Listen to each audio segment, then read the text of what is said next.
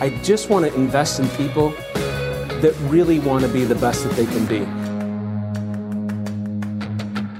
Hello, everyone. Realtors of America, it's Todd Screama and Jim Reed and the lovely Robin Lavasser. And we do a podcast each month, a short podcast. We are all professional coaches in the mortgage world. We also have spent up to 20 years coaching realtors, although we don't necessarily do that a lot these days. It's a different perspective to talk to a lender. And we, Jim and Robin more than me, they might talk to 30, 40, 50 lenders a week because they are branch managers and they're executives and they're overseeing a lot of stuff. So today's topic is new market, new expectations. And things change. And what worked before doesn't work now. What products or sales tactics worked before change. And so that's kind of what this is about. Robin, why don't you start us off with some broad thoughts to realtors about new market, new expectations? Yeah, I think that one of the things that, I've said this frequently, a lot of people got in the business in the last few years. There's a lot of people. Now, there's a lot of been in it for a really long time. But regardless, we get comfortable in what our day-to-day looks like and what the market conditions are. And we've been, let's be honest, we've been on a really good run in both lending and real estate. It's been a really, really good run. And it's been exciting. We've seen a lot of things. And I think that one of the things that is happening right this minute is people don't necessarily know how to adjust back. For a while there, we were 100% listings in the realtor world. Everybody wanted listings, right? Nobody wanted to touch the buyers because it was so many offers and so many things. And you listed a house, and I was meeting with a realtor last night, and she said, I'd list a house, and within 4 days, maximum, that was a long close, we were literally under contract at or over asking. You're talking just... It was going. And that's not 100% of the cases, but it's a lot. And I think that a lot of people all of a sudden built a business where they didn't really want to help buyers, or, they didn't set proper expectations. And now all of a sudden you've got a house sitting, at least in the Oregon market, houses are sitting on the market for 3 to 4 weeks. Did we, reset expectations with our sellers? Because they might not totally be aware that a house isn't going to go under contract in 4 days. And when it doesn't, who do they question? They question the professional they hired, right? Because expectations weren't actually set. So I think anytime we don't set an expectation, whether it be with a seller or a buyer, and be the professional around what the market conditions are, we're allowing them to write their own narrative. And the odds of us having the exact same narrative are pretty slim to none. And that can create discord. So I think the number one is setting market expectation. And that doesn't mean you have to know everything. It has to be that you're aware and that you're prepping them for various outcomes based on the current market. Mm-hmm. What do you have, Jimmy? Don't know. That was a lot. I'm super simple. I was thinking, wow, it's you're very articulate. I'm being authentic here. What I was thinking while you were talking is this: our job is educate, communicate, close on time. Whether you're a lender or a realtor. And I think when it gets easy, we skip education, we skip communication, and we just want to close on time for a check. That's what I think happens to people. People in the lending industry, what that means is they stop doing Tuesday updates. In the real estate world, it means you're not calling all your listings on Monday morning and updating them on traffic because houses sold so fast you didn't have to, and now you need to start doing that again. Oh. It means you're not calling all your buyers on Thursday, getting them ready to go look at homes because you didn't want to work with buyers. And so you stopped that. And so you got to go back and re-implement those systems. And you got to remember your purpose. In addition to helping people with the dream of home ownership and the altruistic purposes that are out there, your job is to educate, communicate, and close on time. And I think that's what you're saying. You're saying, hey, they don't know what the market is. All they know is right now, inflation is really weird. Every morning, I watch the news for only 5 minutes. I don't think watch it at all. I've lived it to 5 minutes at the most. And every single morning, it's about inflation. It's about 3/4 of a bump in rates. It's about this and it's about that. Listen, what people want to do is make their house payment, feed their family, and love each other. Just relax. No one's dying from inflation.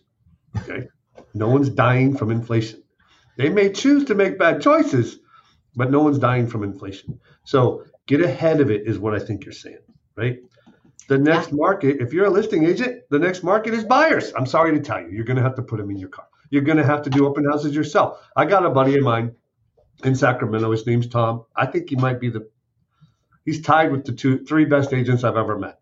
In my business, I've met others across the nation, but in my local business, and he's working open houses. I saw him this weekend because I have a house I was thinking about selling, and he met me at it, and he's like, we're going to do more business this year than we have in the past 2 years. And well, thank God, I think we did one deal together. He's like, well, I know, but I wasn't working buyers. It was just too much. But I done 2 open houses the last week, and I got a lead from him the following day on the Sunday. So I'm just saying it's that time, and you got to control the narrative on the market. Is it a good time to buy a house? Always. Well, it depends on what you're buying, right? If you're trying to buy it, hold on to it for a year, do nothing, and sell it and make a bunch of money, Todd, is it a good time to buy a house? Probably not. No. But if you're going to keep it for 10 or 20 years and live in it, is it a good time to buy a house? Yep. Historically, rates at 7 are still historically very low. But it doesn't really matter. What matters is why are you buying the house? So I'm telling agents, like, you work open house, one of the first questions you ask is, hey, what's making you look at houses today? I mean, I know they know this, but Robin, I got to retrain all my. That's a good question, Jimmy. Pause there. Say it again. What do you say to the client? When the borrowers were walking to open house and say, hey, what makes you look at open houses today?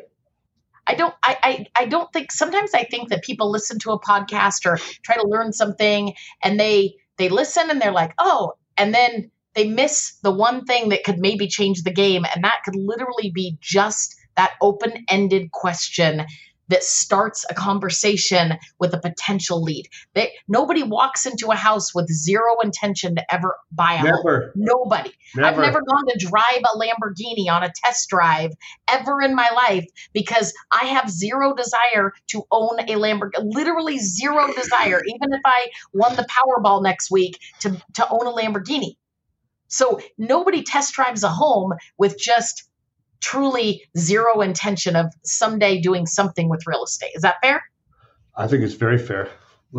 Yes, I do. I think like they come in saying they're looking for design ideas. It's because they just bought a house and they're having buyer's remorse. Okay. That's what they're doing. And they're thinking about, should I buy this house instead? That's what they're thinking. I think, my spin on this is new market, new expectations. The basics always work. So you always do the basics. What we're touching on here is what I call the pivot.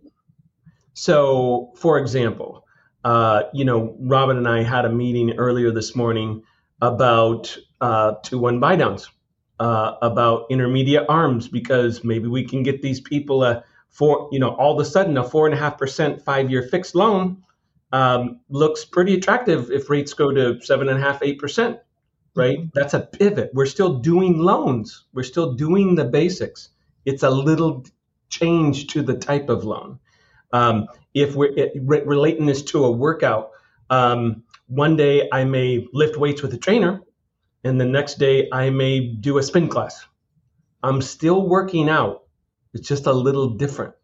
And I think a lot of people struggle with the pivot. The pivot doesn't mean stop doing the basics. The pivot means pay attention to the needs and desires of the changing market. What you guys are touching on, which I agree with. Someone asked me yesterday, is it going to turn into a buyer's market? I said 100%. They said, yes. I said, I don't know exactly, but I will tell you it's going to happen pretty quick, right? Pretty quick. And that's not I look at those things as, if I'm a realtor, it's not a bad or good thing. Is what it is. Well, how many buyers bought houses in a seller market the last couple of years, right? I mean, buyers were buying houses when sellers had all the power. Like, it's only fair that the market changes a little bit, right? The circumstance change, but sellers will still need to sell houses. I think one of the other expectation setting is the real estate agents right now. If you're listening, if you have not had to really prospect in the last couple of years, if you haven't had to really, really have a prospecting plan, you have to reset your own expectations on current market conditions, because there will be people who currently can't buy because of interest rates, or currently can't afford to sell because it goes into a buyer's market and their expectation of something is too high, or they're just willing to wait, right? They're just willing to wait. And so as a result of that, you might have to double down on your own efforts to keep your business at a level that you want it to be. And that's resetting your own expectations of what you have to do to influence your plan. Totally. So Jimmy, close us out with a thought. Well, the pivot thing you talk about, I think about this silly book that I read, when I first got into business, it was a downturn, and everybody thought it was going to be like a catastrophe. It ended up not being one, because lending requirements ended up loosening and creating kind of false buyers. But I remember when it first happened, I go to seminars and educate myself on our industry and work on my sales skills. And I was at a seminar and they were talking about the book, Who Moved My Cheese? Well, I thought that was a silly book. I didn't really like it. Some mice running around going back to the same place for cheese all the time. And the other guy goes, I'm going to go look in other places. Remember that book? Yes. But it is a good first grade example of what people are going to do. You do know that. Like, I'm telling you, it's so silly, because at the time, I came out of that seminar after somebody taught a class on that book. I don't read books that much, only if they're super thin. I came out of that class and I went and did a business meeting with one of my realtors. And my thing is partner service repair. So I'm like partnering with him on seminars, trying to create buyers. And he's doing investment property and move up seminars in a zip code in my town, 95864, and they weren't working. And I'm like, a lot of effort. A lot of people came, but they weren't working. And then I'm like, hey, do me a favor. I caught the title company lady that was partnering with us. Show me how many houses sold in this zip code in the last 6 months. It was 8. 8. If he had all of them, it wasn't enough, buddy. If he double-sided all of them, it wasn't enough. Like, you have to pivot. And if it takes reading that silly book, read the silly book. But I'm telling you, you got to be an entrepreneur and be conscious. And you have to change what you're doing, like any good businessman does. Like, we talked about Blockbuster Video last time. Oops. They refused to pivot. They should have read the book, Todd. They should have read the book. I'm just telling you. Well, I think to close us out here, guys, all that's good information. Just some thoughts for you guys. Our goal is to give back to our partners, because we have thousands and thousands of realtors across the nation that use Summit Funding. We thank you for your business. And I hope that this is just one of those things that gives you some thoughts, some ideas. If you ever want some time with us, reach out to us, whatever loan officer you deal with at Summit, at one of the offices across the country. We're happy to talk to you. I think it's a partnership, as Jim keeps saying. Today's topic is about the pivot and changing market. Don't fear the change.